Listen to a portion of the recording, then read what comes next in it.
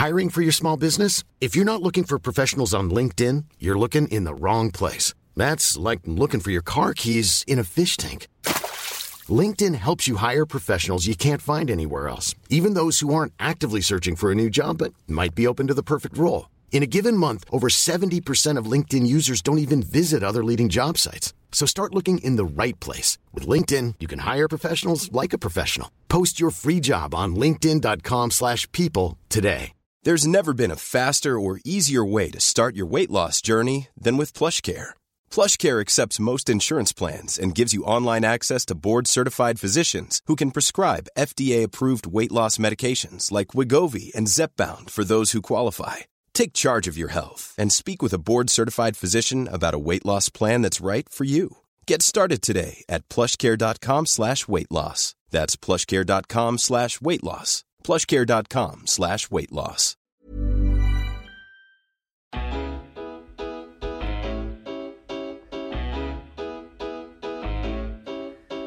Today is a good day, as I am joined by former Sunderland winger Matty Piper and Roker reporter Johnny Goldsmith. Hey. Yeah, you got a shout out as well. I've been looking to come on this for a long time, mate, I've got to say. Where does this rank in your career? This is one of the most special moments, it's got to be said. Got to be right up there. I'm telling you. Yeah. I know you probably think I'm taking the mick, but I'm not. My time in Sunderland, I loved it up here. So anything to do with Sunderland. And I listen to the podcast you've been putting out, and they're brilliant, mate. Good stuff. Well, I'll take that. Yeah. So how are you on this fine, windy, horrible Sunderland morning? I'm all right. Straight off the motorway. Yeah. Straight here. Nice motor that was. Yeah, that's my mate. He lives up here. He sort of runs a business up here, a few houses. So he had to come up. So I thought we'd tie it all in at the same time. I'm happy about that. And do you miss the area? I do. Do you know when I first signed? I signed for Sunderland, and it was a shock at the time. It's got to be said. I'd only just gotten in the team at Leicester. Played 16 games.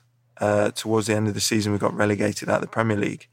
And then the new season was going to start, but it was in the Championship. But I was looking forward to it because I'm, 8 years old. I've been at Leicester since. Yeah.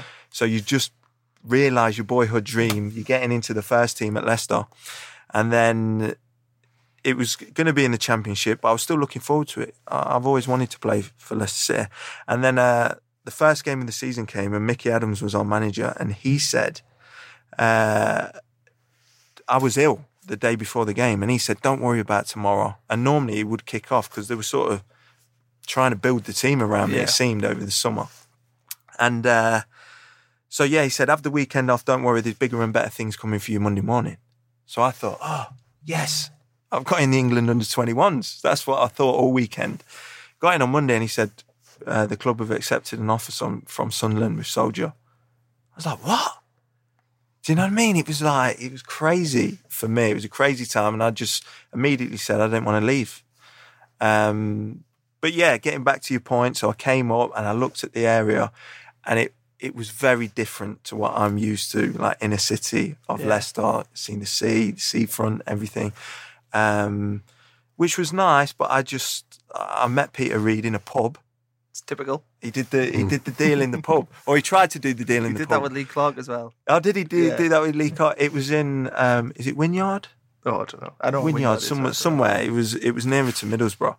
And and he brought the chief exec with him, Mark Blackburn, at the time. Both nice guys. Loved Peter Reid straight away. And I took my dad because I didn't have an agent, and Mark Blackburn wrote the 5-year contract on a napkin. It was like I was signing for the Dog and Duck or someone.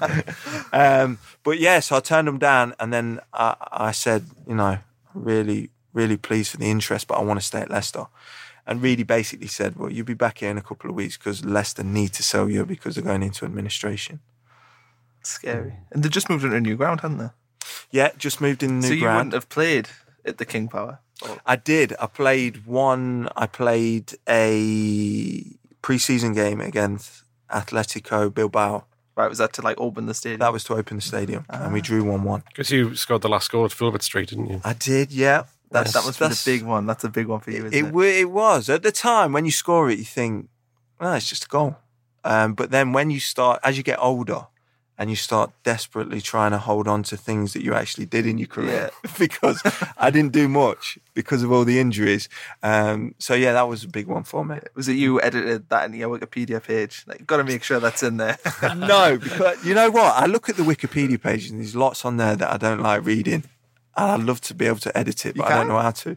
But I don't know. You could just sign up and edit it. I didn't know you could do that. Yeah. I need to do that. There's a couple get of on things like your there. enemies as well, and you know. I'd bump the probably a few of the goals up as well if you could do that, and I'd definitely bump the appearances up. Yeah, I mean, you can't really lie. Oh, you're not allowed to lie. Okay. No, it's just because I get battered at schools because I work in schools now, and the first question the kids ask you used to play in the Premier League? Yeah. Wow. How many times? 30, 40. Is that it? How many goals did you score? 1. Kills you with the street cred. Okay, before we get properly going here, I've got some business to take care of. We've got a new sponsor at Roker Report, and a sponsor that I'm really proud to have, and it's the Beacon of Light. I don't know, have you seen that, the new building, Mike? Beacon of Light? Yeah, No. Bob Murray's built this, well, the foundation, but Bob Murray's the head of it, has built this massive square beacon, I suppose, and it's got football pitches in, it's got like a school. Really? It's got like a barn on the top. You can play on like the roof. Yeah. Where is this? Just next to the ground. Do you know where the aquatic centre is? Do you know, Oh, yeah. He's built it for Sunderland. Yeah. For Sunderland AFC. For the people, for the community. Oh, for the pit. Brilliant. Yeah. So Oh, well, I'll go and see that when I'm here today. I'm here today and tomorrow. no, it's really, really good. I would recommend going. 100% I'll go and see It's that. huge. So yeah, we've teamed up with the Beacon of Light anyway to get you £10 off your first 5-a-side pitch booking. So all you got to do is call 0191 563 4818 and use the code Roker Report to get your £10 off. And that means you can play for £3 each if you get 10 people. If you've got mates. If not, ask me, to be honest. Yeah. I'm always looking for a game. That's brilliant. Yeah, I could do with losing a few pounds. Couldn't we all? I know. We'll get you on as well next time. Yeah. You make it a regular thing. Just come up, do the podcast, and then we'll play for you. And get subbed off injured. Yeah, that's true. Go like you do walking football to do that. I'd still probably get injured doing that. The best thing about the Beacon, though, is the fact that all the profits go back to the venue, which means it goes back into the local community. So the amount of stuff that they do for schools and stuff, it means that you're not just giving it to a business, you're giving it to something that's going to benefit you as well. So the code is Roker Report. The number is 0191 563 4818. Okay, let's start your early career. You're at Leicester City. You make your competitive debut against Leeds. You get beat 6-0, but you get man of the match. So how was that? Yeah, home team man in the match. Yeah. I think. Oh yeah, Robbie Keane got a hat-trick. So Robbie Keane got a hat. I mean, that was the Leeds side that was just incredible. that was their last good year. really, Yeah, wasn't it was. Viduka, Rio Ferdinand, Woodgate. But it was quite simple for me. I was out on the right wing. The team were getting battered in the Premier League. All the players were sort of getting booed off the pitch at the end of every game. And I was just a young lad How from old were you? Leicester. 19, I think 19. I'd been in and around it before under the Martin O'Neill days, but then I had my first injury, so I was away from it. But around that time, I was 19. And the funny thing about that is I've got a lot of time for this guy. A guy called Gary Parker was my reserve team manager at the time. You know, he used to play for Villa, Leicester. Good player, Gary Parker. Bit waiter. But he was Andy Reid good style. footballer. Yeah, that kind of style. He was a good footballer though, and he was my reserve team manager. And he said, if the manager gets sacked, because it was sort of on the cards at the time, who was Peter Taylor, if I get the opportunity to get the first team, I'm gonna put you in. And I thought, yeah, he's just saying that. You know, I didn't really believe him.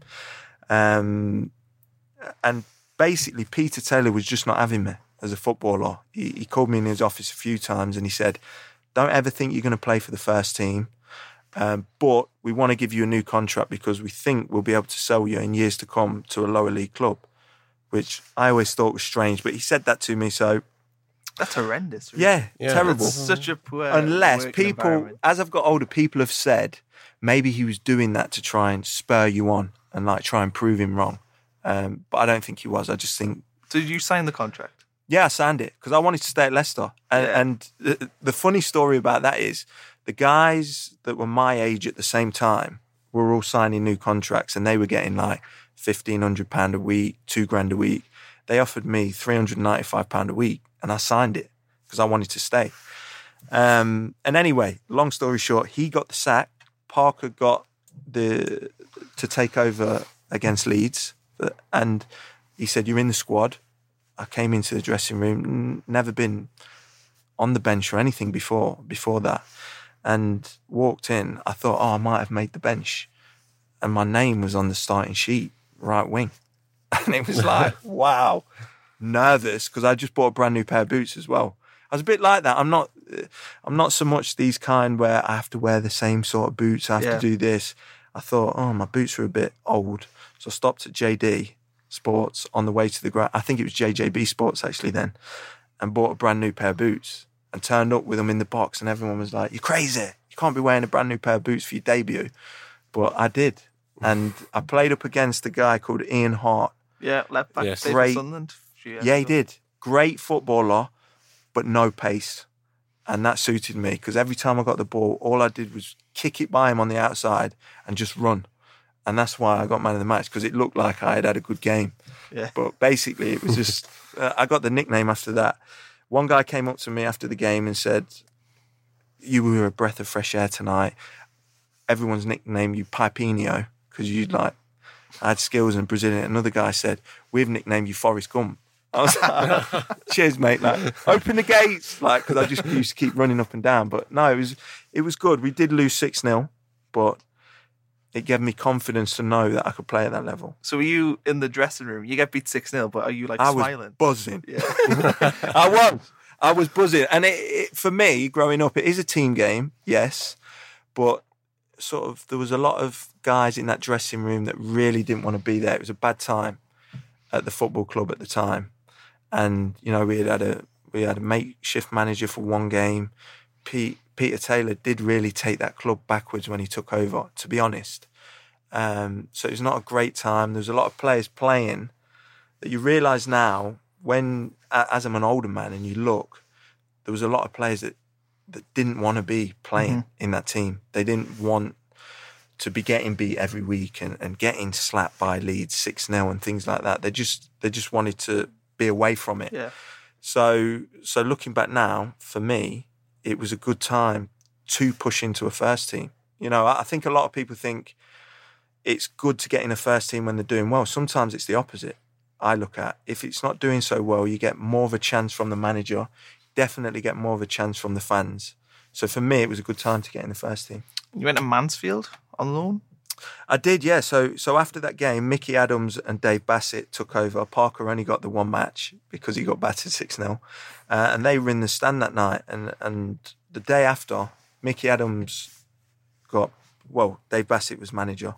Mickey Adams was his assistant. And he said, "Listen, you were brilliant last night. You were our best player, but we're going to go with more experience to try and stay in the league this year. So we want you to go straight out on loan. I've already done the deal for you to go Mansfield." So literally the next day, after getting you start in the first team for Leicester and playing well, next day, boom, down, up to Mansfield. How was it? Brilliant. Really, really good. I had an old manager called Billy Dearden. He was about 62, 63, no nonsense. He said, basically, "I came and watched the other night. It's what I want you to do for us. Get the ball, run at people, and just express yourself." And that's what he said to me. And that's what I went there and did. And it was but it was good for me in the way as I got a couple of teeth knocked out in the first game. And when you're growing up at Leicester and everything's done for you, your boots ain't done, but all your meals, everything is set out. It's nice, clean, tidy. Mansfield, we trained at a local primary school. You had to wash your own kit. You had to wash your own boots. And the lunchtime, you had to go down the local corner shop. So all that sort of brings it back to you, and you see the hunger that these kids have got trying to get in this Mansfield team. And it sort of gave me that same sort of feeling. I had it easy growing up at Leicester. And then in the first game, boom, got smashed, went up for a header, got smashed by a big centre-back. And he leant over me and he said, "You ain't in the fucking Premier League now. Are you allowed to swear on it? Of course you can. Yeah. You're in the fucking Premier League now, and it toughened me up. I only had 12 games there. I scored my first league goal against Swansea. So that League One, League Two?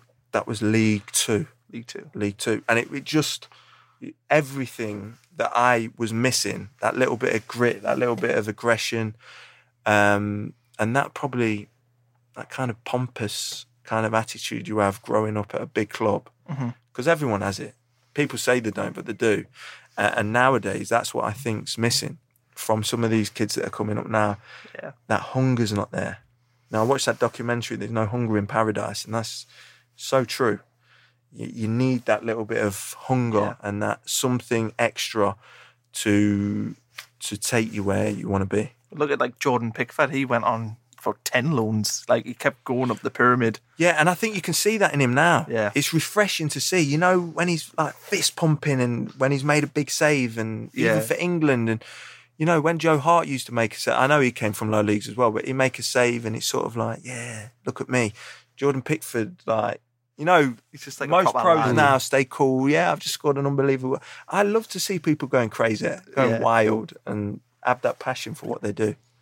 And at Leicester, you go back, you play 16 games, and the team were relegated. So how was that, again, bittersweet? You're playing for your boyhood team, which is brilliant, but they get relegated, which is ultimately really shit. Yeah, I think it was on the cards though. That season, they were going down the whole year. Yeah, they basically were. We were getting battered every week. You beat Sunderland, and yeah, we did. Akinbaye. Yeah, Akinbaye when he ripped his top off. Yeah, you beat him 1-0. It was on the telly. Yeah, and he was having a bad time at that time. Great lad, Akinbaye. But he was having a bad time at that point. He was missing loads of chances, and when he scored that goal, sort of ripped his top off, and everyone's seen he's physically jacked. Absolutely looks like The Rock. Yeah, he did. He looks like a WWE wrestler, and yeah, but it was bittersweet. But the thing that I always talk about, and I think a lot of the time people think, because I say it on social media, and sometimes if you start being nice and like over the top nice, sometimes people think, oh, he's just saying that to get people on side. But it's literally the truth. This is the truth. That the two clubs that I was blessed to play for, Mansfield as well, but Sunderland and Leicester, I think you've seen it with what's happened with our chairman recently. The fans are so incredible at both clubs. I mean, look at me. I didn't hardly play for Sunderland and always injured. Fans could have been like, for fuck's sake, look at this kid. Yeah. Paid all this money for him. He's always injured. Fucking useless. Get rid of him. Do you know what I mean? And there wasn't like that. And the following that I have now from Sunderland on social media is the fans.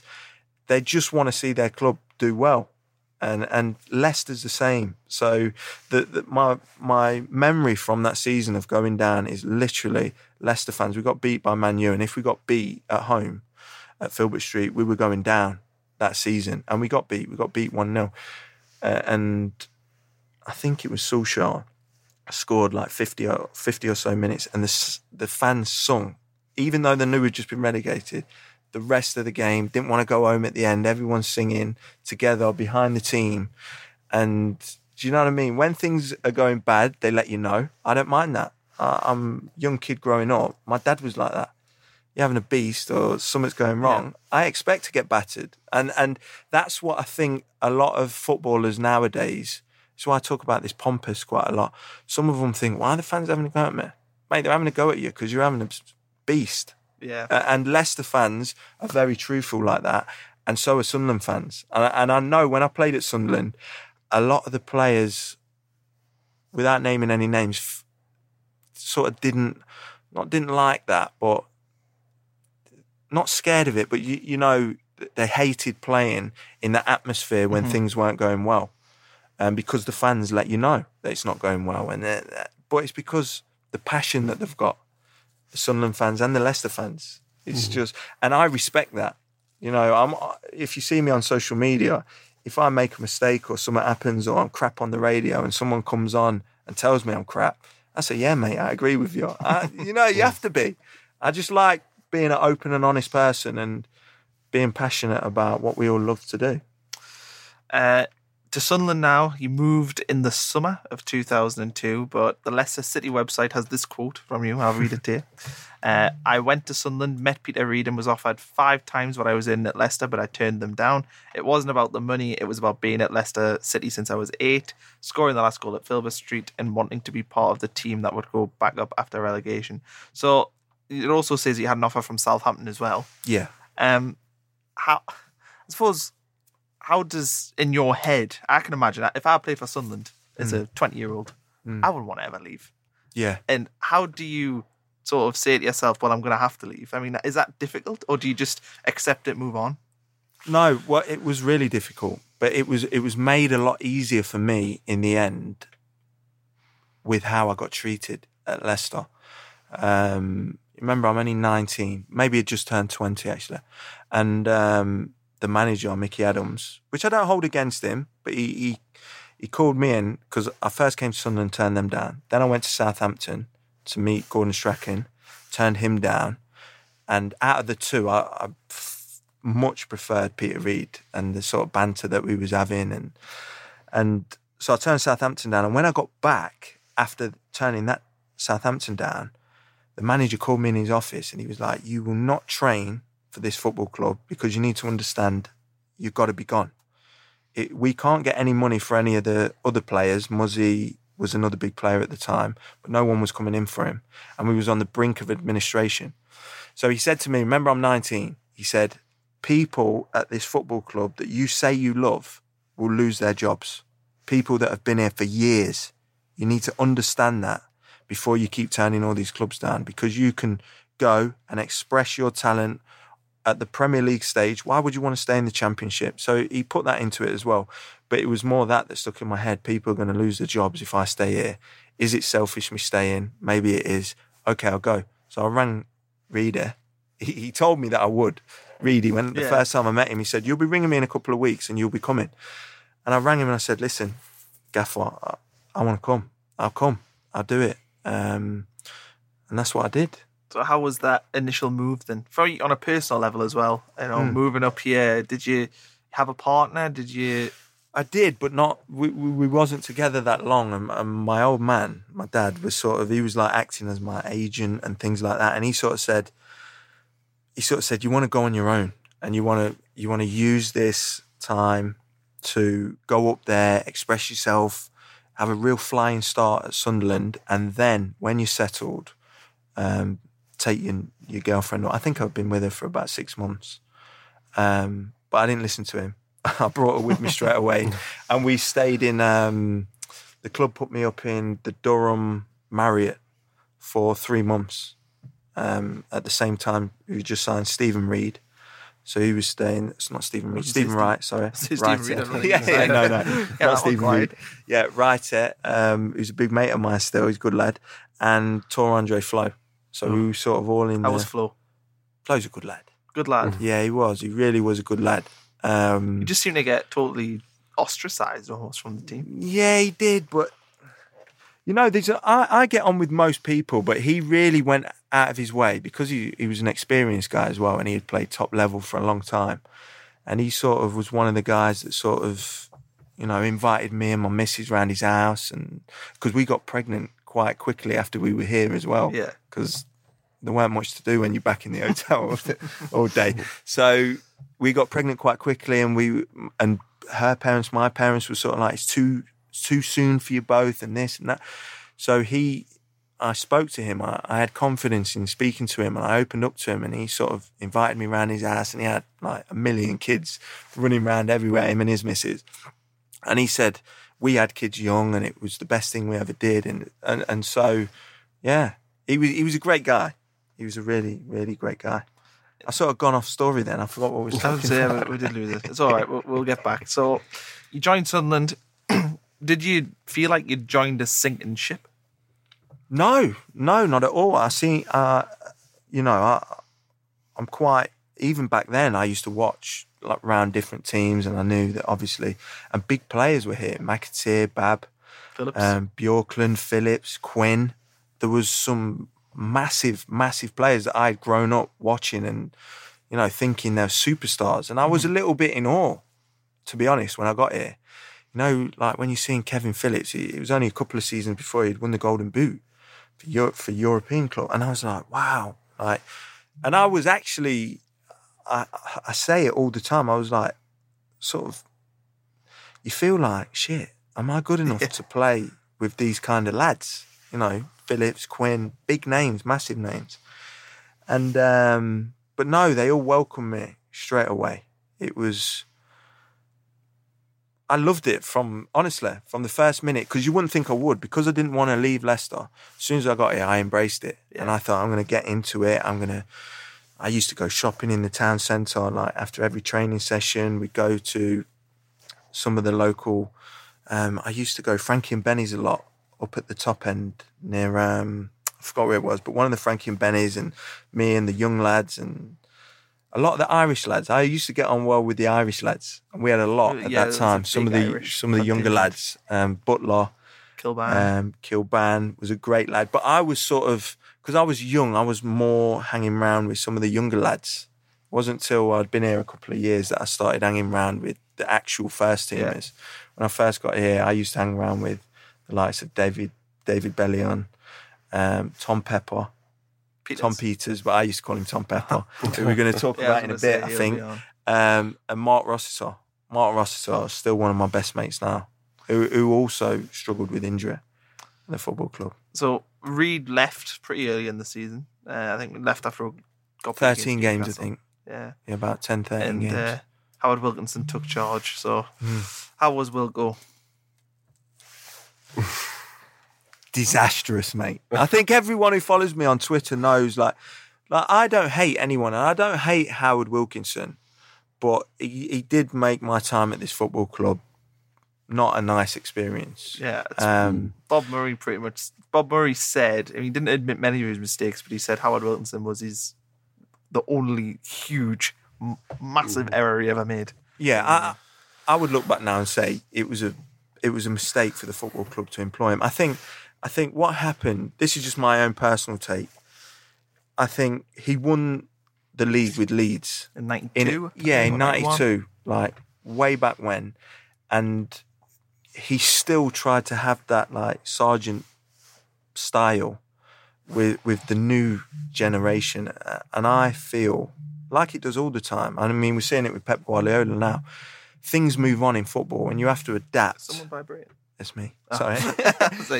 You have to adapt and sort of change with the times. And I don't think he did. And he thought that whole kind of headmaster school style would still work. And that's personally how I think he got it wrong. But I got off to a terrible start with him because I was actually away with the 21s when he took over. And I'll never forget it. Titus Bramble, it broke on Sky News and we're all sitting having a meal. And David Platt was the manager for the 21s, and one of his assistants was a guy called Les Reid. And Southampton. Southampton. But little did I know, him and Wilco were big mates. And Titus Bramble said to me, oh, God, you're going to have a disaster of a time with him there. Because Titus Bramble had him previously in the England under-21s. And I said, what do you mean? And he said, mate, he is one hell of a... See you next Tuesday. He's one hell of a cunt. And I was like, oh, really? And then literally 5 minutes later, Les Reid come in, oh, Pipes, you got a new manager, what do you think? I said, I tell you what, Les, I've heard he's a right cunt. Right? So anyway, I get back from England under-21 and I'm like the last one to meet him because all the other lads have been meeting him while I've been away. So I come in, pleased to meet you, Gaffer. Put my hand out. Nice to meet you, I'm Pipes. I know who you are. I fucking know who you are. And I was like, what? What's up? What's the matter? He goes, come in my office a minute. So I went in. As the door shut, he turned around and went, so I'm a cunt, am I? And I was like, oh no. And he went, Les Reid has been one of my biggest mates for the last 15, 20 years. Ain't no that you can't tell him that he ain't told me. Who told you I'm a cunt? And I wouldn't tell him. I said, oh, God. It was just one of them things. It was one of them flippant comments. So literally since then, I don't think he liked me. Did you get much of a game time under him? He played me against West Ham at the Stadium of Light. I think it was his first game. And Trevor Sinclair. I think it got 3-2 maybe? Yes, but Trevor Sinclair scored an unbelievable goal. if you remember the goal, he took it on his chest, probably 40 yards out. It bounced once, then he sort of volleyed it and it went in the stanchion. And Wilco blamed me for that goal. I was the opposite side of the pitch. I was marking Di Canio or Joe Cole or Di Canio on a throw-in on the halfway line. They threw the ball to him. I think it was Di Canio. He chested it away from me back towards his own goal and then volleyed it across the far side of the pitch. Trevor Sinclair took it on his chest, smashed it in the top corner. So I'm thinking, fucking hell, there's no one can do note about that. I think Thomas Sorensen was in goal, couldn't get nowhere near it. Mickey Gray left back. He hit it before he got near him. No one's fault. For me, it was a great goal. Got in at half-time. I fucking tell you what. You know whose fucking fault that goal was? So I'm like looking round the changing room as if to see who's he going to point at. Fucking pointed at me. I went, me. And he went, when he's chested that ball away, you got to get after him and fucking stop him making that pass. I went, Gaffer, listen, hold on. And he went, no, he goes, I'll tell you something about yourself. And he literally went for the whole of the 15 minutes of the half-time battering me. He went, you've been away with... It was to get me back for calling him a cunt. He said, you've been away with England under 21. All that time, you didn't play, and all you've done is put on weight. Look at you, you've come back with a right fat arse. He's going after me. He's proper going after me. And I'm only a young lad still. So I'm taking it, and I'm looking around the changing room. And to be fair, a lot of the players were letting him do it. Now, as an older bloke, if I'm in there, I would have gone, hold on, Gaffer. I would have said that. I would have stuck up for a young lad. No one really did. And that was a bit gutting because I wanted someone to turn around and say, hold on, he's a fucking young lad, number one. Number two, we can't stop that. Yeah. Do you know what I mean? So that was a bit disappointing. But yeah, ever since then, basically, and then he dragged me off. You came off at half-time? I came off at half-time. Yeah, and then I didn't really play again. And then I think I got injured in training, which didn't help. But then just not a good time. And we obviously had a bad time under him. And the things that he was doing to try and get us out of that bad time, a lot of the players I didn't think, well, I know, didn't agree with. And I was only a young lad, but I didn't agree with. He brought us in one day and he said, right, we're going to watch this video. And it's going to help us like come together as a team and win at the weekend. So we're thinking, fucking hell, he's going to put on fucking Brazil 70s, 80s, or he's going to put on, Man United, show us something. Put it on and it was David Attenborough in the changing room. All the lads were like, what? David Attenborough doing a series on geese and how they fly in formation and work together. And I understood, listen, it's fine putting that on, but a little snippet of a minute and David Attenborough saying, they work in formation. When one falls out of the V, another one flies up and they work together. I get the premise of it straight away. We sat there for an hour and 40 minutes watching this. And I'm thinking, and we didn't train a lot under him. That was the problem. A lot of us did become unfit. A lot of it was sitting down, talking, putting David Attenborough wildlife videos on. A lot of it was that.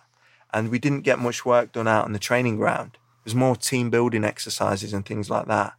And our bond as a team at the time between the players was good. That wasn't the problem. It was just tactically we were getting open up in every game. Who did we need? So you go back to Reid getting sacked. Who would have been the right man to take over? Or would Reid have been the right man to continue? I don't know with the gaffer because I loved him and I had belief that he was going to turn it round. He still had the dressing room. Mm-hmm. None of the lads were not playing for him. And I felt personally he would have been able to turn it round or keep us in the league that season. And then whether the club decided to make a change at the top the next season, we would have still been in the league. But when Wilkinson came in, and I also didn't like Steve Cotterill. He was just... With his notepad. Yeah, notepad. He was just a yes man to Wilkinson. And, everything the gaffer said, he said. And over the years, I think a good number two is the guy that can sometimes behind the manager's back, but the manager knows he's doing it. He can be more friendly with the players and more like good cop, bad cop. That's how a good partnership works with the number one, number two, I think. And he was too much a yes man to what Wilkinson was saying and what he was doing. So McCarthy joins end of that season. I think he lost his first 9 games, I think. Was that season harder than the relegation one you had the year before? No, that relegation season was awful. Which one, the Leicester one or the Sunderland one, which was worse? Oh, no, the Sunderland one, sorry. What's worse? The Sunderland one was worse. We were, like, there was literally fans chucking, season tickets on the pitch and ripping them up, and the boos were so intense. I mean, I didn't play that much because I had got injured by this point, but it was sort of like the atmosphere was bad, and that's why I said earlier in the show, you couldn't blame the fans because we were... You finished 19 points. Yeah. Didn't win any games after Liverpool, I think, which was in January. No, exactly. And the gutting thing was the club tried to... I think the club put everyone on a win bonus to try and give us an incentive. And our win bonus was the same as Man United's. It was like $5,000 a win. So those of the ones in the team that were sort of money orientated and thought, okay, I don't think a football club should have to do that, but that's what the club did. That's what they decided to do, and we didn't win. Yeah. So all them guys were gutted anyway. We sort of didn't win. We was getting open up. I think the worst one that I can remember, and I think I played in it or I played some part in it, was the Middlesbrough game. At home? Yeah. Got beat 3-1? 3-1, but it was awful. It was horrible. I was at that game. It was awful. One of the worst times in football. I sort of looked around and you just see it all in slow motion, like fans literally spit at the side of their mouths because they're that angry, that passionate that they're seeing their team perform like this. Because basically that season we did lack heart, I felt. I don't know why, I can't put my finger on it, but it sort of lacks heart, that drive to try, and no one was in there I look at Katz play, I don't know him, but you look at him and he rolls his sleeves up when times get tough. We didn't kind of have one of them players. It didn't seem like at that time, that drives the team forward.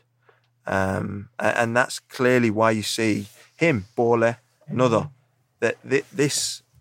Like the Sunderland fans, they love a good player, yes, Julio Walker, people like that, but they love a player that is about passion, about steel. I'm gonna drive this team forward. Borley had it, Katz obviously has it, and then players are important, and I think we lacked that kind of player at that time. There were rumours at the end of that season that you might go back to Leicester.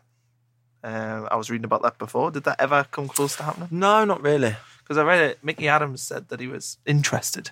I think they just won promotion back to the Premier League. Yeah, they won promotion back, but no, I didn't. But I seen the newspaper articles and things like that. And would you have went? No, honestly, I was settled up here. Because for the first 3 months, every weekend without fail, I used to go home. Mm-hmm. Used to get to, even if it was a away match and we fly back here, get home at 9, 10. I used to get in the car and drive home. Go out Saturday night in Leicester with my mates, spend the day with my family on Sunday, and then drive back up late Sunday night or come back early Monday morning. And one weekend I just stayed here for some reason after about 2 or 3 months and loved it. I think I went out in Sunderland. I went out with a couple of the Irish boys, and that could have literally been the end of my relationship with the girlfriend that moved up with me. Because after that, I was staying here every weekend, going out with the Irish lads, and, loved it up here. I didn't go home. Then I didn't go home for could literally go 6-7 months before I went back down south. The next season, you played 11 games. You had a run towards the end of that year where you stayed fit. But the fans, I suppose, always supported you. And how rewarding was it that first year where you'd had a lot of injuries, or 3 or 4, to have that support sort of behind you? Yeah, it's massive. What were the injuries that year? You must have got injured in August. Yeah, and then you came back in about March. August and March. Yeah, that was knee. Most of them were knee. You had either knee or knee hernia. operations. Yeah, 15. 15. 15 you had an extra one then since that. Yeah. Right. 15 knee operations, 3 hernia operations, 3 ankle. Like a bionic man. Yeah, my nickname was, and then that film came out, Unbreakable, with Bruce Willis, and the opposite of him being Unbreakable was Mr. Glass, who was Samuel L. Jackson. So Pipes all of a sudden gets a new nickname at something of being Mr. Glass. And yeah, so knee injury, come back, but then they literally go again within a month or two, which was, you know, it's not tough to talk about now, but at the time, I imagine horrible. Oh my, because you just think, because I used to be one of these guys that didn't abuse myself when I was injured. Some footballers do. They go drink more, not do as much work in the gym. I was first in, last out, always was, especially when I was injured, getting in the swimming pool, doing my weights, fit, and physically, I was the best I've ever been every time I used to come back from injury. But yeah, then you just do a sharp turn. That's what it was in the end. It was like sharp turns or away from a defender, and my knee would just go again. So is that genetic? Genetic, yeah. We found out after the 12th or 13th operation, when the club sent me to America to see a guy called Stedman, who was the world-renowned surgeon. He worked on Shearer and everyone and got their careers back on track. And he said, unfortunately, that the ligaments in my knee are too lax, so they allow too much movement in the knee capsule. And the problem with too much movement in the knee capsule is when you twist and turn sharp at high speeds, the knee keeps sliding.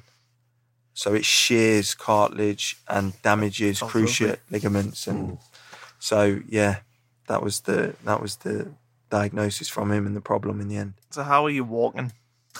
Still walking, I'm okay walking. You know, the crazy thing is, now I don't twist and turn now when I play. I play for the Leicester Legends team. Steve Walsh has got a team called the Leicester Legends, and I play probably 10 games for them a season. And I'm still like the old Pipes, flying down the wing, getting crosses in. You just learned how to deal with. Yeah, and how to manage it. If I go on a long run, because some of these games get quite intense for charity games. If I go on a long run with the ball, a dribble, then the next time I'll just hang out on the wing for 10 or 15 minutes, get my breath back, get my composure back, and then I can go again. But you can't do that in professional football, So if that had been picked up when you were, say, 20, your career probably would have been over then. Yeah. Because if they picked that up in a medical, I presume they might even test that in medicals now. Do you think it would have been picked up if you... Well, the thing, this is what I will say, that I wasn't trying to hide anything, but when I had my Sunderland medical, because I was so young and fit to look at on the eye, nothing, he's not limping, it was not very intense at all, Yeah. And I think I'd already had 2 operations by then on my knees for that same problem. So, and the Sunderland guy, I said, yeah, I've had 2 operations on that knee. He didn't say, wow, at 19? He was just like, yeah, it's not a problem. It's just a little cartilage thing. And it wasn't very intense at all. So, towards the end of your Sunderland career here, the following season, the club were promoted, 2004-05. But again, you suffered injuries. I imagine that must have taken a real mental toll. Yeah, that was the season we got promoted back to the Premier League. Yes. Yeah, I think that season I only made 3 starts, but I think I made a couple of substitutes appearances as well.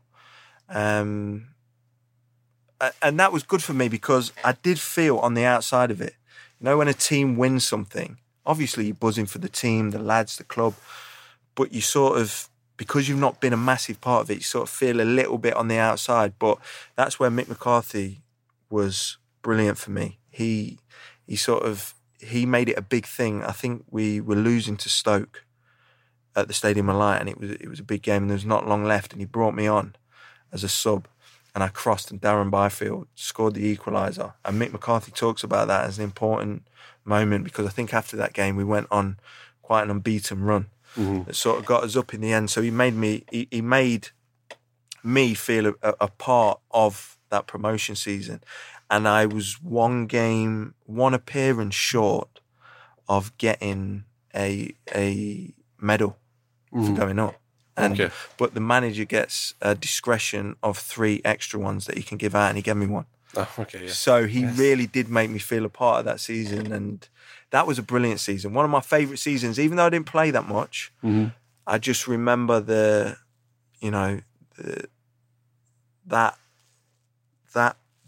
winning feeling of, and the fans and the city just went crazy.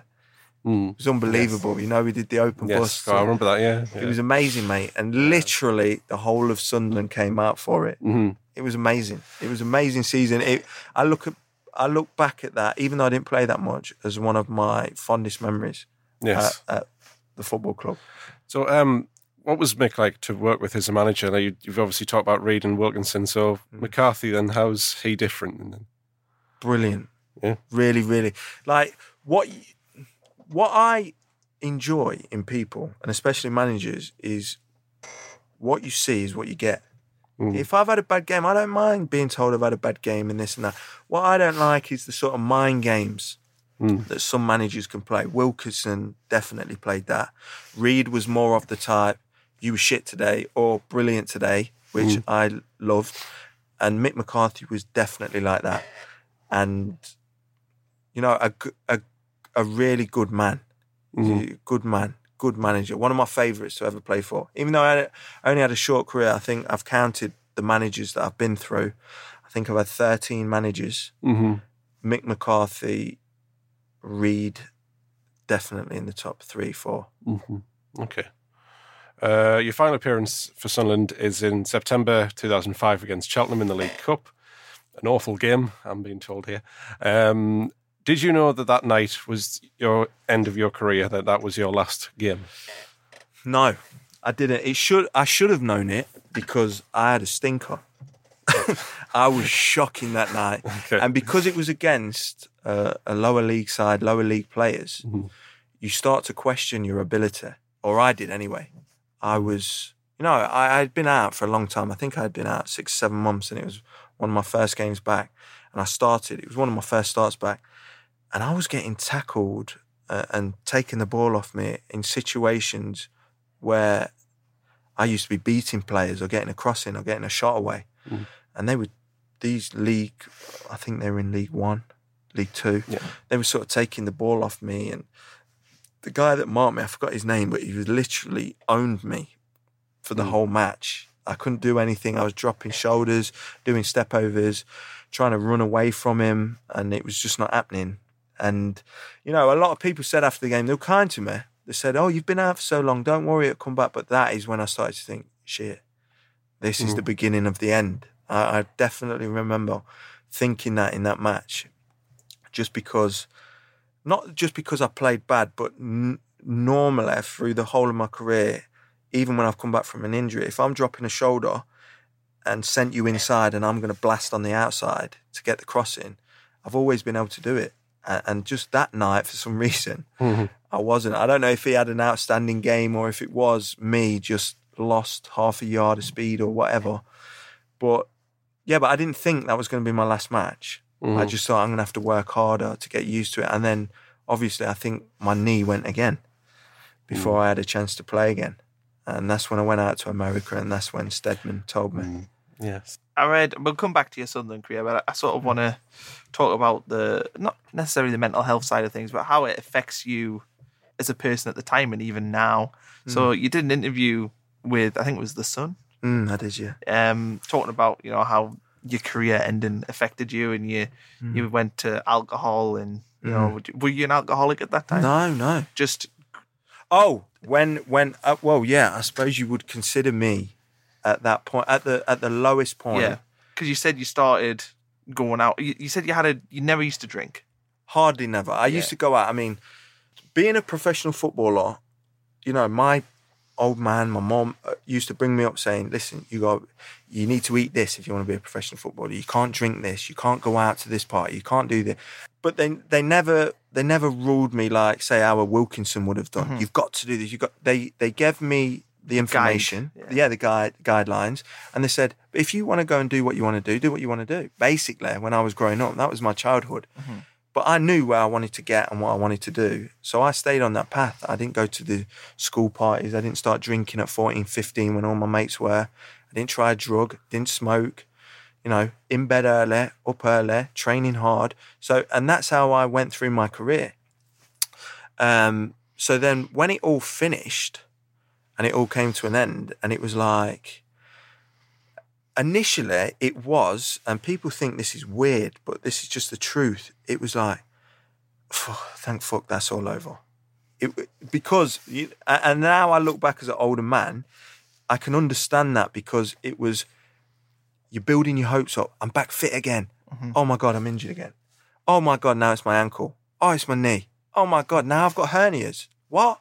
So you keep going from this for years, 3 or 4 years, that must have been continuing. And then, so when a guy actually turns around and says, you weren't made to play professional football, your knees are just too bad. If you continue, you won't be able to walk by the time you're 40. And at this point, I've already got three kids. I've got 3 children now. So I was like, you know what? There's more important things in life than football. I want to be able to play in the back garden with my kids when I'm older. Mm-hmm. Fuck it. And it felt like a relief. Thank God. The first thing I did was go on a snowboard holiday with bad knees. Mm-hmm. All my mates used to do it every year, my brother, my mates, and I always used to think, I wish I could go on that. But I never could because I'm a footballer. It's in your contract. You can't do things like that. You can't drive a motorbike. You can't go on snowboard holidays, things like that. So when it was all over, literally 8 days after I finished at Sunderland, I was sitting on a mountain in the French Alps, like learning to snowboard. Crazy. But I loved it. It was like exhilarating. And then you get back from that holiday and then you start thinking, well, fucking hell, what the fuck am I going to do now? And I literally I wasn't, clever at school. Didn't get really good grades from school. Didn't have no kind of backup plan whatsoever. So my life became, because me and my missus had split up, so my life became 3 days of the week I've got my kids. The other 4 days, she's got them. So the other 4 days, I'm sitting at home with the dog on my own. Mm-hmm. Started to get into the lifestyle of watching Jeremy Kyle. Used to have that on like Sky Plus. Made sure I don't miss that. And then you sit there and you're thinking, what is going on? The dog's sitting with me on the couch. I'm watching Jeremy Kyle, and then I've Sky Plus afterwards, The Real Housewives of New York City, and you think, I've got more to offer to life than this. But what? That was the problem. What? I wasn't into my coaching then, or I wasn't into anything other than football. So you start getting depressed. You're sitting at home watching all these shows, thinking there's got to be more to life than this, but you don't know what that thing is. So you start. So I remember. So what I used to do on the times I didn't have the kids, I used to go out on them evenings because I was bored. You used to go out in town, in Leicester, and you go out, you drink, you get drunk, you come home, and you forget that you're going through a period of your life that is not nice. Mm-hmm. Drink sort of takes you away from it. But what they don't teach you about drinking is that it's a depressant. So the next day when you woke up and you're hungover, you're even more depressed than you was the day before. Yeah. So then you start, maybe some old boy says to you down the pub, you know what you should do? Hair of the dog. Have another drink in the morning to take away the blues from the night before. Then you have a drink, and then it snowballs, and then your missus is saying you can't look after the kids because you're drinking too much. You can't. So then your life really you can't. You're not seeing your kids. Oh my God, what's happening? Yeah. And then before you know it, your life's in a real, real bad state. Well, bad mess. Financially as well, you go from earning, I think I read you on £17,000 a week at Sunderland. Mm. You go from earning that to earning nothing. Yeah. How? The problem with that period was I instead of paying me out in a lump sum at Sunderland, because I still had 2 years left of a contract, they said, we'll continue playing you, but give you your registration back as a non-playing. So I was still on the books at Sunderland, but I could have signed for another team. So you did like a contract cut where you took your last year and split it into two. Yeah. Something. Yeah. So basically I deferred my wages at Sunderland, and people at the time, I mean, your financial advisors, the bank manager, experienced footballers are saying, what are you doing? Do you know what I mean? What you're doing. But I have always, and still to this day, I live my life more on not what I can get or what I can gain, but what is the right thing to do. And that was the right thing to do. I hadn't hardly played. I'm earning magnificent money. I hadn't played much.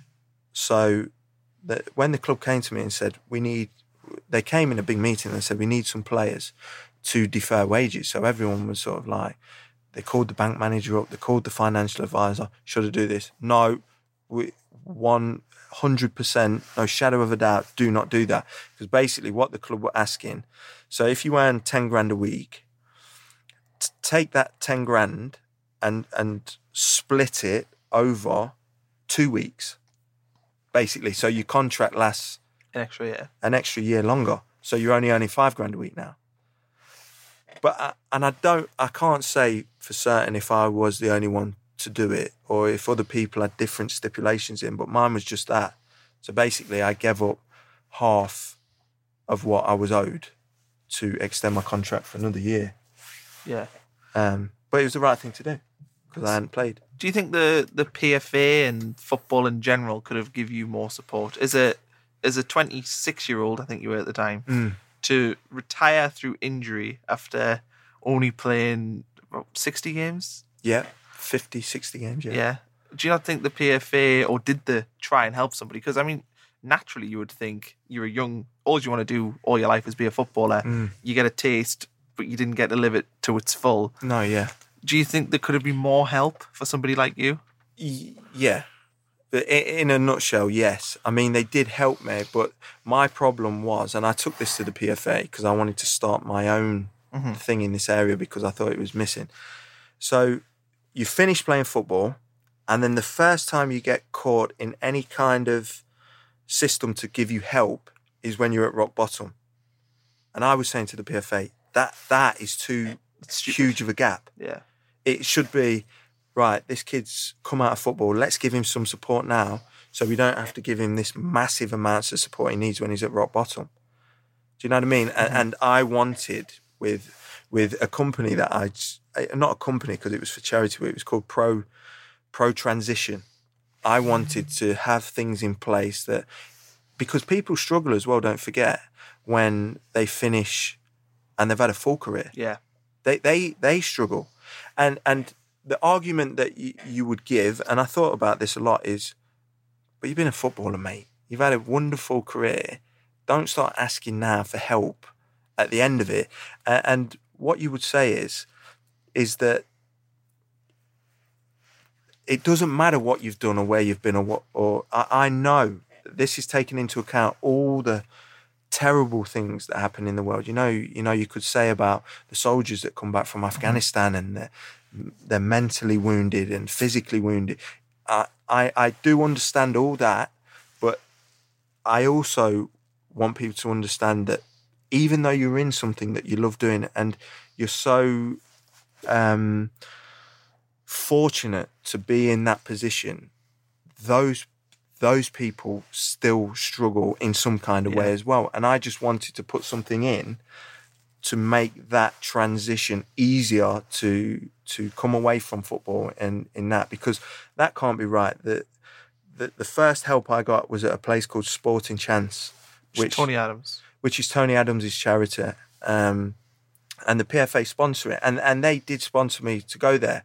But that was when life was near enough over. Yeah. I mean, you know, I was doing some like horrendous things, like to myself, like abusing my own body, taking all sorts, you know, and it's the lowest point of your life. And, you know, that stint in there, a guy came in and he sort of, we used to have things like, they give you a horse to look after, like a horse that's been abused. This sanctuary took them in and sort of like look after these horses, and you have to sort of nurse them back to being a proper horse again and having living in a field and having a good time as a horse instead of being abused. And you got your own horse while you're in there that you had to look after and change its hoofs and brush it and think. And I thought, why are we doing that? But that horse, thinking back to that horse, his name was Madden. I'll always remember his name.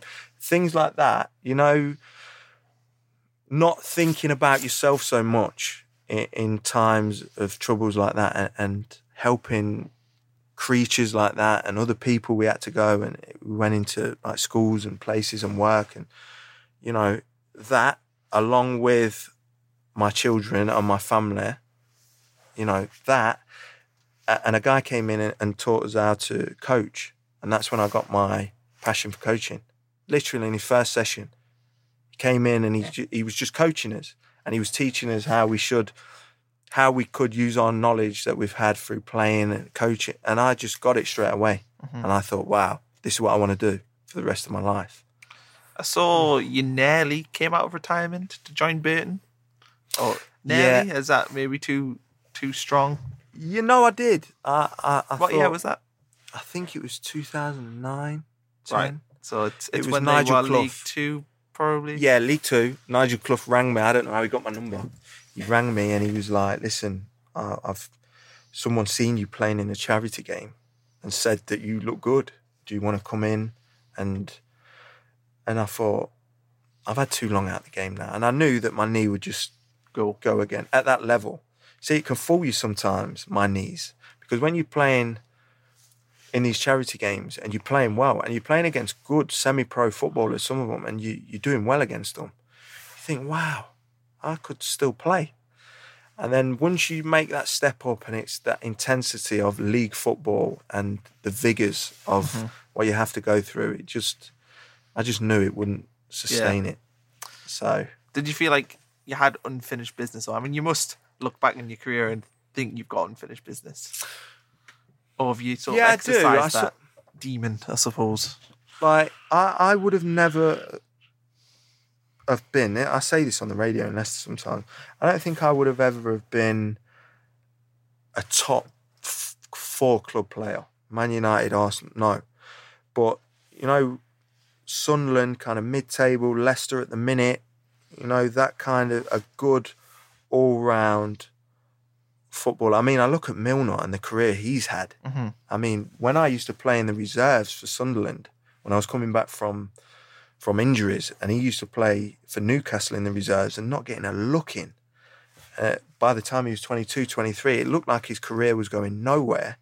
And then all of a sudden he turned it around. And I used to look at Milner and think, I'm better than him.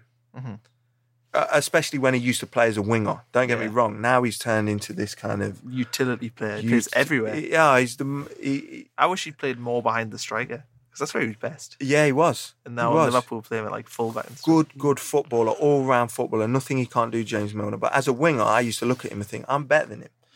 And there was a couple of players that I used to look at and think, I'm better than them, or on a level as them, who had good careers.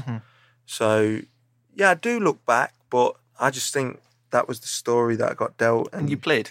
You did more than what I did. Yeah, I did. I did. And I don't ever... I've always tried to stay humble about my football career. Yeah, I played. I was okay. I was a good player. But, you know, I never get carried away. Yes. We'll move on to some Twitter questions now, though. Gazla, he says, how is your FSD Academy going? And do you want to coach or manage at a professional level in the future? Perhaps if a manager job came up, would you want to do that? I've thought about this a lot, you know. I mean, the FSD Academy is brilliant, but as my coaching career has moved on, I started at Leicester. I did lots of age groups at Leicester. And then I moved into the kind of elite school coaching of football. And then back to Leicester, and then started my own academy. And the longer I've had the academy, I enjoy the side more of overseeing everything, which is sort of a manager. I don't do much out on the grass anymore. Like, I don't go out, coach. I prefer more being in the background, the manager, the one that sort of can gauge when one of my lads is not feeling the best, or he's got something on his mind, and that kind of man management to get the best out of everyone, but to make sure that they know that I'm there for them 100%. That's the kind of manager that I would be. But a little bit like how Mick McCarthy was. Mm-hmm. A little bit. I take the best bits. What I try and do is take the best bits from each manager that I've played under, mm-hmm. and try and mould them all together. I'm not your mate, but I'm like your older brother. Mm-hmm. You can have a laugh with your older brother, and you can understand that your older brother loves you, but don't take the piss with him, because he'll be on you if you mm-hmm. do. But also you can kind of have that banter with him. Yeah. That's what sort of I enjoy the most mm-hmm. at the minute. And with these young lads that I've got 30 of them now, 17, 18-year-old. Mm-hmm. And they're inner city boys, so it's a challenge, but I love what I do. Mm-hmm. Absolutely, yeah. So the idea of, Leicester City manager Matt Piper, would that be something that you'd ever... Do you know what? Not at the minute. I enjoy what I do too much at the minute, and that's a lot of pressure to add to your... I mean, I've got a lot of pressure at the minute looking after these lads, but, but in the future, it would be something that I look at, because when I was growing up and playing for Sunderland, Leicester, wherever, I never thought I'd had the qualities to be a manager. I wasn't very vocal on the pitch. Okay. I wasn't kind of a leader, but the elder I've got and the life experiences that I've had now, mm-hmm.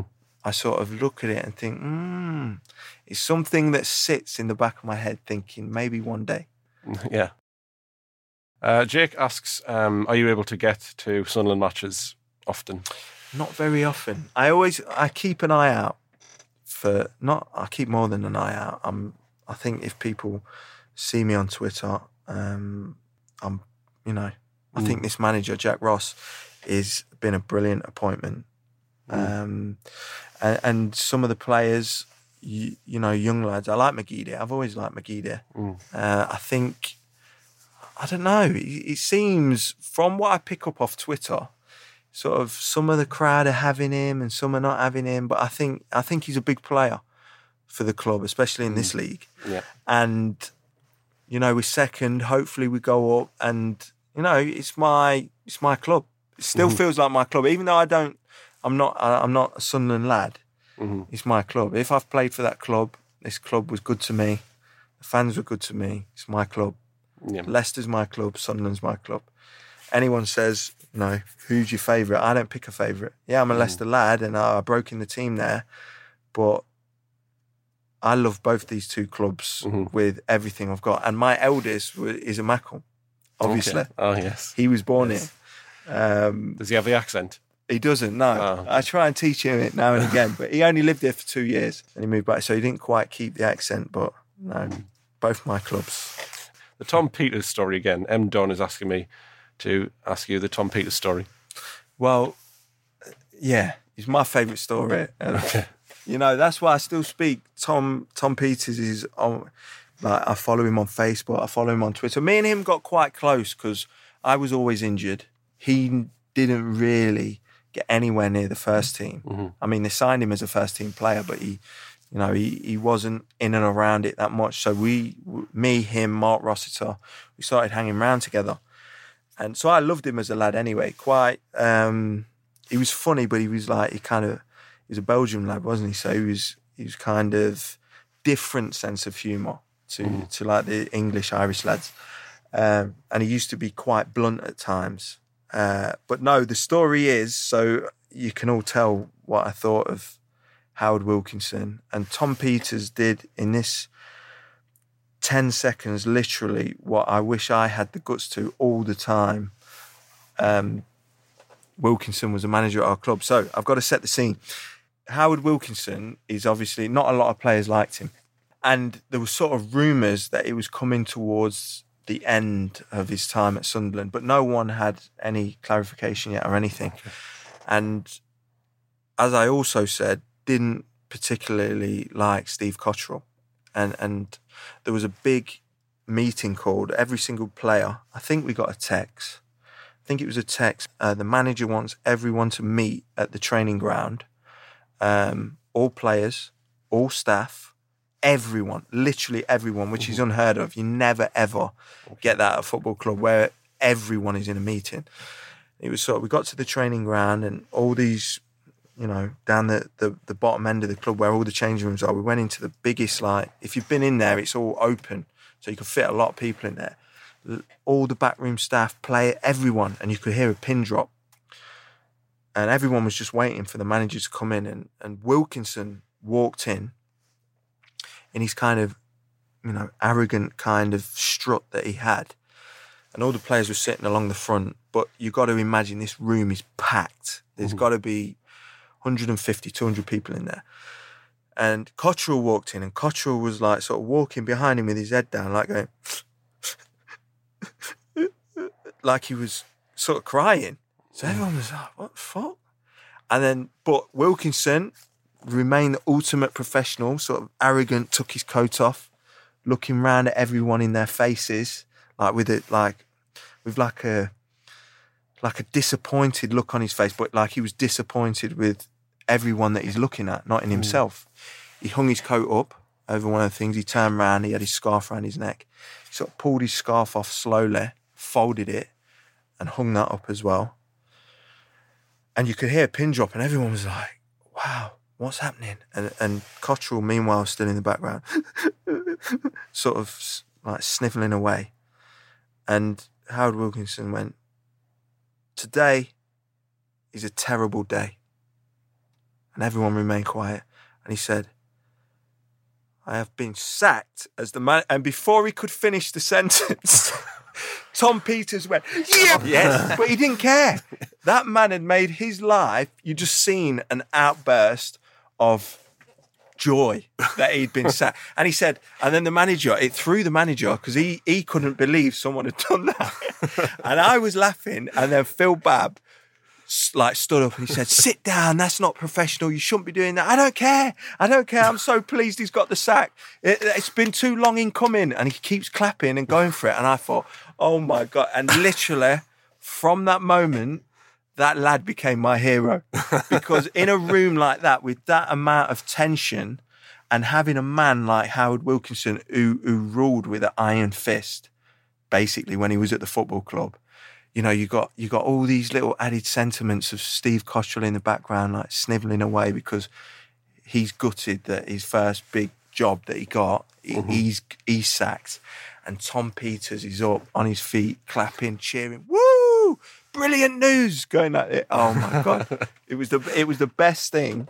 It was the best way for me. And I don't hate Howard Wilkinson. For me, he was just stuck in his ways. And I have seen him since, actually. I was doing one of my coaching badges at St George's Park, where England player, I think he works there now. And he was very warm and kind of kind to me, which was really nice. It was nice. And it made me think, you know what, he was just probably stuck in his ways, and he was one of them kind of managers. I call it blanket managing. They sort of manage every individual the same. And I think football's moved on from that. If this guy's going to react better to a rocket up his arse, that's what I'll do. But this guy might react better to an arm around the shoulder and a couple of days off. Or do you know what I mean? Yeah. And I think Howard Wilkinson just tried to manage everyone the same, and not all of our personalities are the same. So yeah, I don't hate him. I wish him all the best, but it was just that was brilliant from Tom Peters. So you in regular contact with Tom Peters? Yeah, well, on Facebook and on social media, he's doing his thing now back in Belgium, but just from that moment, I just knew that it's a story that I tell. Sometimes I have to do Q&As in Leicester. And it's a story that I'll always tell, just because it was brilliant how he did it. Yeah, I imagine being in that room, that would have been, oh man. So good, mate. Luke Ball, he asks, do you remember being in the room when Darren Byfield asked Luke what he thought of Jamelia's new song? Do you remember being in that room? No. I must have been in there because I know Luke well. He's a good lad. Yeah. And while I've got this platform, the one thing that I will say about Luke is very good at table tennis. Okay. But he never beat me. Just because on Twitter all the time, he always canes me about my table tennis skills. Because I was a bit of an inner city lad that thought I was really good at table tennis. And for some reason, he's got in his head that he used to beat me all the time. It was totally the opposite way around. Maybe we should get something on YouTube of you two playing table tennis. Yeah. Just to see what happens with that. The next time I'm up, I tell you what, I'll put it down on here now. Yeah. Next time I'm up, I'm challenging him now to a game. First to 21 takes it. Charity table tennis. That's good. And then we'll put it out on Twitter afterwards. Absolutely, yeah. Brilliant. Great lad, well, though. Luke. He's a great lad. And his dad's an absolute fucking legend, obviously. Oh, yeah, definitely. Yeah. Well, and as far as the Jamelia song is concerned, he says it was shite. Still doesn't know why. He actually doesn't like it that much. But he said it was shit. So. Yeah, well, the story in that is because Darren Byfield was seeing Jamelia at the time. And he opened... He has got a big mouth, though, Luke. Yeah. Mm. He probably dropped himself in it a few times with the players. Well, Carl Bridgewood, he asks, how are you finding the new commentary/punditry career move? I'm absolutely loving it, in all truth. I mean, at the minute, if you could have told me when we've obviously spoke about my lowest points, and if someone could have turned around to me then and said, listen, yes, your career's over, but you're going to go on to have, your own academy. You're going to go on to have a lovely family, 4 beautiful kids, and you're going to be commentating on Leicester matches at weekends, and you're going to have a presence on social media. No, you know what I mean? I would have snapped anyone's hand off at that time, and it's something that I know I need to improve at. I told you I'm always honest. I'm not the greatest of summarisers yet, but... Okay.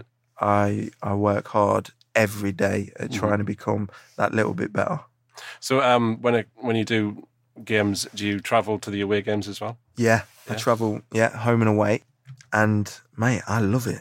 I absolutely love it. I mean, as I've said, the Leicester fans have huge passion as well, as the Sunderland fans do.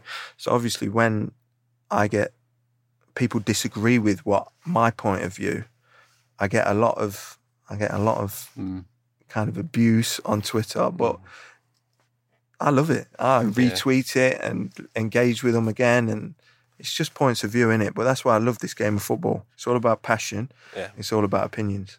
And Carl says, on a personal level, man, you are a legend and hero for him. So. Well, I know why Carl said that. I know Carl. I don't know Carl, but he sort of got in touch with me on Twitter. And I think it was his brother who was getting married, who's a big Sunderland fan. Okay. So I did the bride and groom a video. I don't know why they wanted a video of me saying congratulations, but they did. So I sent them that, but that's why I think he's being so nice. That's nice. Yeah, that's great. Yeah, he's a good lad. Keel Watson has a very blunt question. Who's the worst player that you've played with at Sunderland? Oof, at Sunderland? Oh, God. See, I've been... worst player? Wow, this is a difficult one. Because if someone did pop straight to mind, I would say it. Do you know what, mate? I'm struggling. I'll tell you who... I'll say this. You might hear this, so this is... I tell you who I thought was a brilliant player.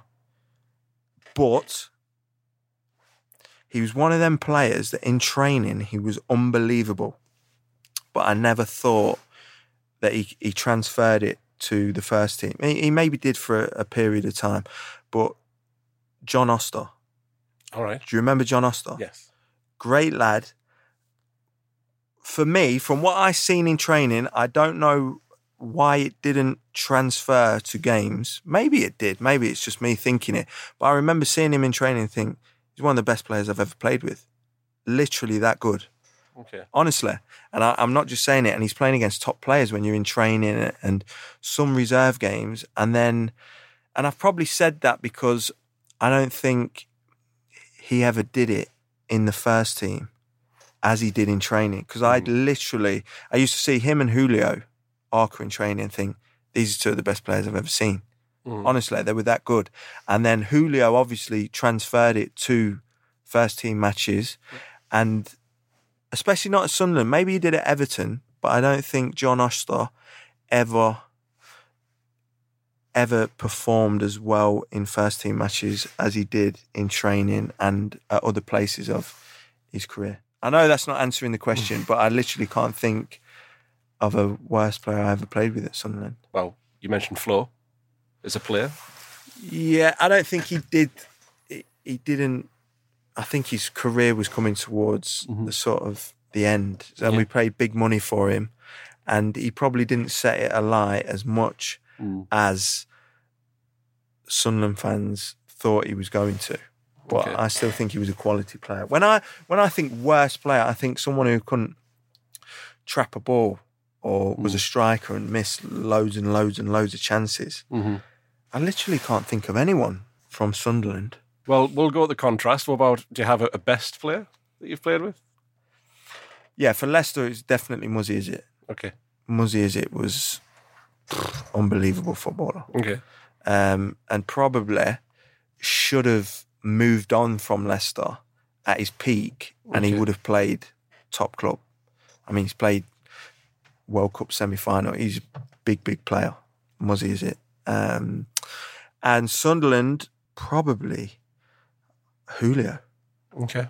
He was. Yeah. I mean, goal scoring wise, I've never played with a goal scorer of the quality of Kevin Phillips. And even in training, he used to score some goals. You think, fucking hell. You did. You used to think, I wouldn't have even shot from there, let alone scored from there. Yeah. You know, and some of the little dink finishes and, you know, where most players would hold it up, pass it or something, he's like trying to flick it over a keeper and you're scoring some ridiculous goals. So goal scoring wise, Kevin Phillips, I think he was one of the best around, definitely. But natural footballing ability where you just looked at him and thought, whew, that's some kind of different level. That was Julio. And John Oster. Yeah. But only in training. Okay. Sorry, John. If he ever listens to this, he's going to think, what do you mean I didn't fucking... No, but that's what I used to think about the lad. Yeah. Okay. Unbelievable in training, but didn't transfer it to first team matches. Someone who's dealt with a lot of injury problems over the last few years for Sunderland's Duncan Watmore. Yeah, I feel sorry for him. Peter Frecker asks, any advice that you could give to someone like Duncan?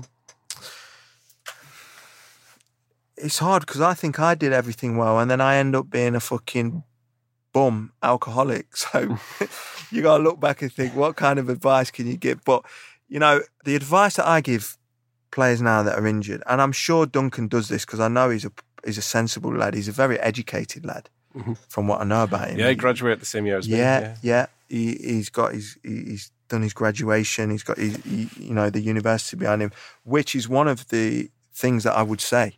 If someone started to struggle with injuries, it's important to start thinking ahead, just in case, because if the worst happens and you have to come away from it, if you've got a plan in place, that something that you could transition into is going to make that a lot easier. But that's worst case scenario.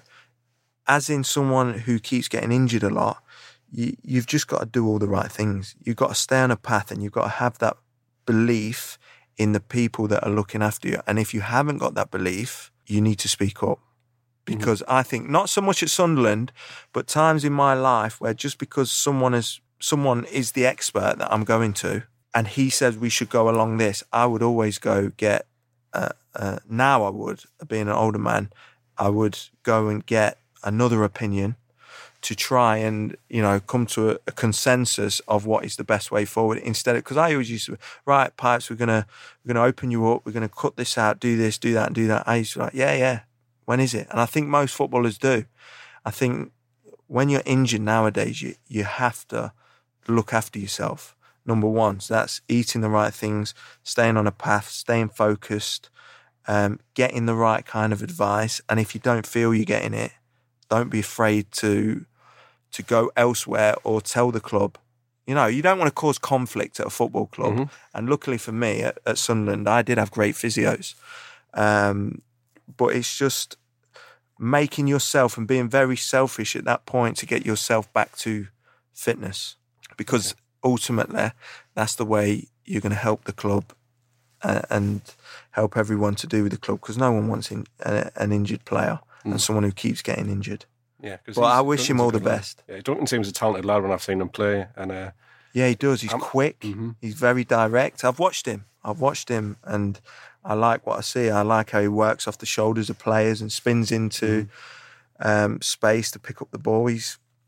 Listen, mate, I think he's a top player. It's just unfortunate what he's going through at the minute, but I say to him all the best and stay focused and keep the belief that you're going to get back on that fitness track. Yes. So we've got one more question. Then we've got a couple more daft ones. But Maurice Desade, they're asking a question. I think you've already covered this to an extent, but maybe you have another story. We've heard rumours of Sergeant Wilco's unorthodox training methods, like grabbing nettles, etc. You mentioned the David Attenborough documentaries and watching that for training.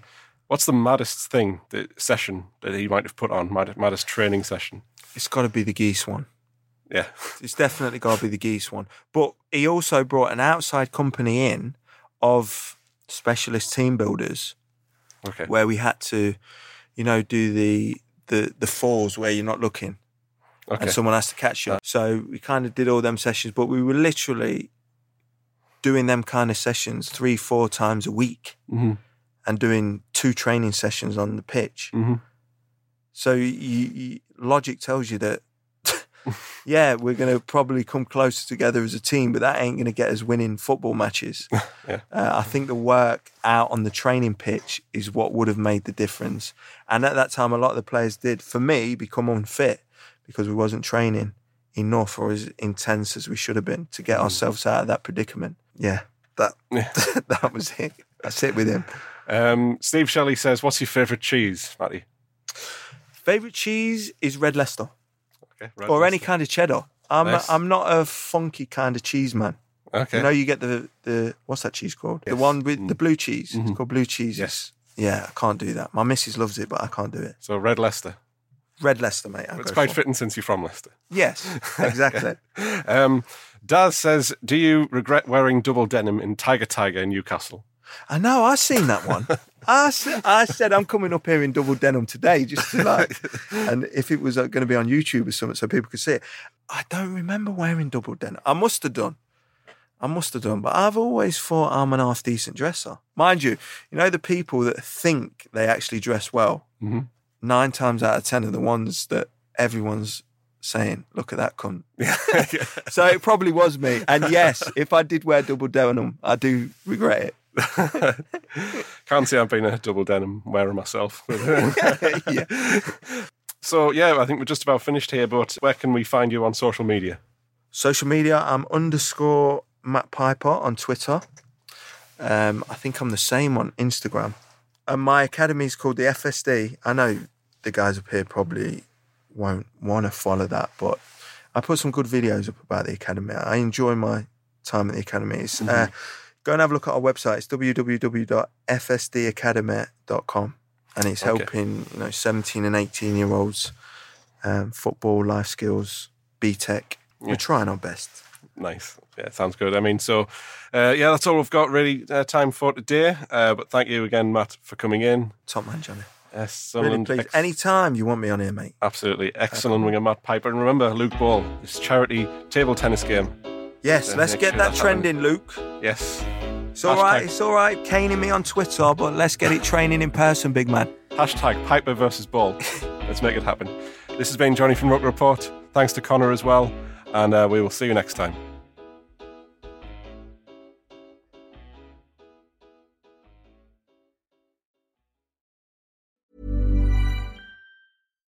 Here's a cool fact.